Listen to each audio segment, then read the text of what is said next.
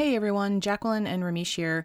We're going to be taking a short intermission for the next couple weeks to get us through the election. But before we do that, Ramesh and I wanted to just quickly check in with each other and with you to talk about what we've been learning so far and all the ways in which this has been a really exciting and surprising season for both of us. Mm-hmm. We came into this thinking we wanted to do these themed seasons just as a way to bring some depth and cohesion and some themes to the work that we're doing with the show. Before, we were just kind of following our whims, and we were a little bit all over the place in terms of our guests, and we really wanted the opportunity to take a deeper dive on a concept or theme. And data for the two of us seemed like a really good idea, both because we're both scientists, but also because we wanted to dig in or dive into the surprising stories behind data as very, very human stories. Yeah. But I feel like neither one of us really knew what to expect in the end. So, Ramesh, I want to know from you, what's been your favorite moment or moments so far and why?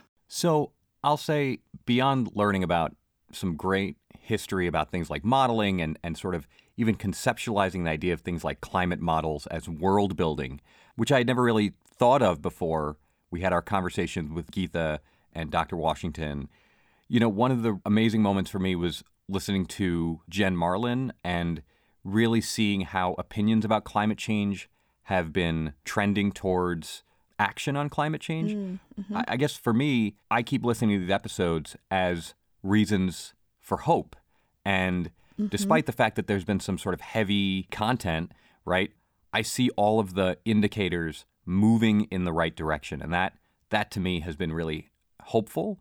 It's been inspiring. And I also see that in my students. So it's amazing to see what Jen Marlin was saying reflected in my classroom. And so those two things almost feed back on each other. I find myself thinking about that Jen Marlin episode quite a bit.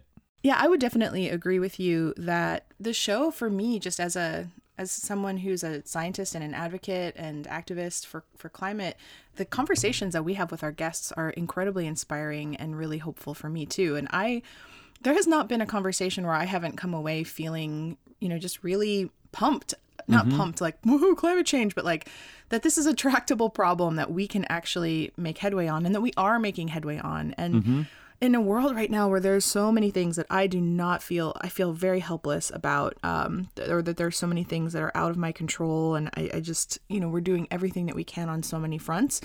It feels good to have this sort of bi-weekly just injection of, okay, yes, things are moving forward. We are a team. We are a community. No one of us is alone, and facing these issues by ourselves. And that, to quote one of my favorite old webcomics, I don't know if there are any Homestar Runner listeners out there, but there's one point where Strong Bad's like, we have our top men working on it round the clock. And I'm like, yes, we do. We do have our top people working on this round the clock. I'm pretty excited about what's coming up. We've got conversations about art, and we've got conversations about how you make decisions based on climate data.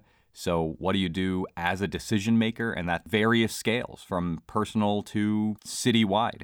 How do you use climate data to make those decisions? I'm really excited for that conversation as well. Yeah, we've got some episodes coming up where we're going to be talking to folks about indigenous knowledge. We've got some conversations with activists. We're going to be breaking down some of the, apocalyptic headlines we see in the media and this whole idea of, tipping points or thresholds, or are there points of no return with the climate, or what does the future actually look like? And how can we envision better, more just, more equitable, and healthy futures for all of us? Yeah, so for our listeners, we're going to be back after the election. Remember, the election is November 3rd. Go vote, go vote, go vote.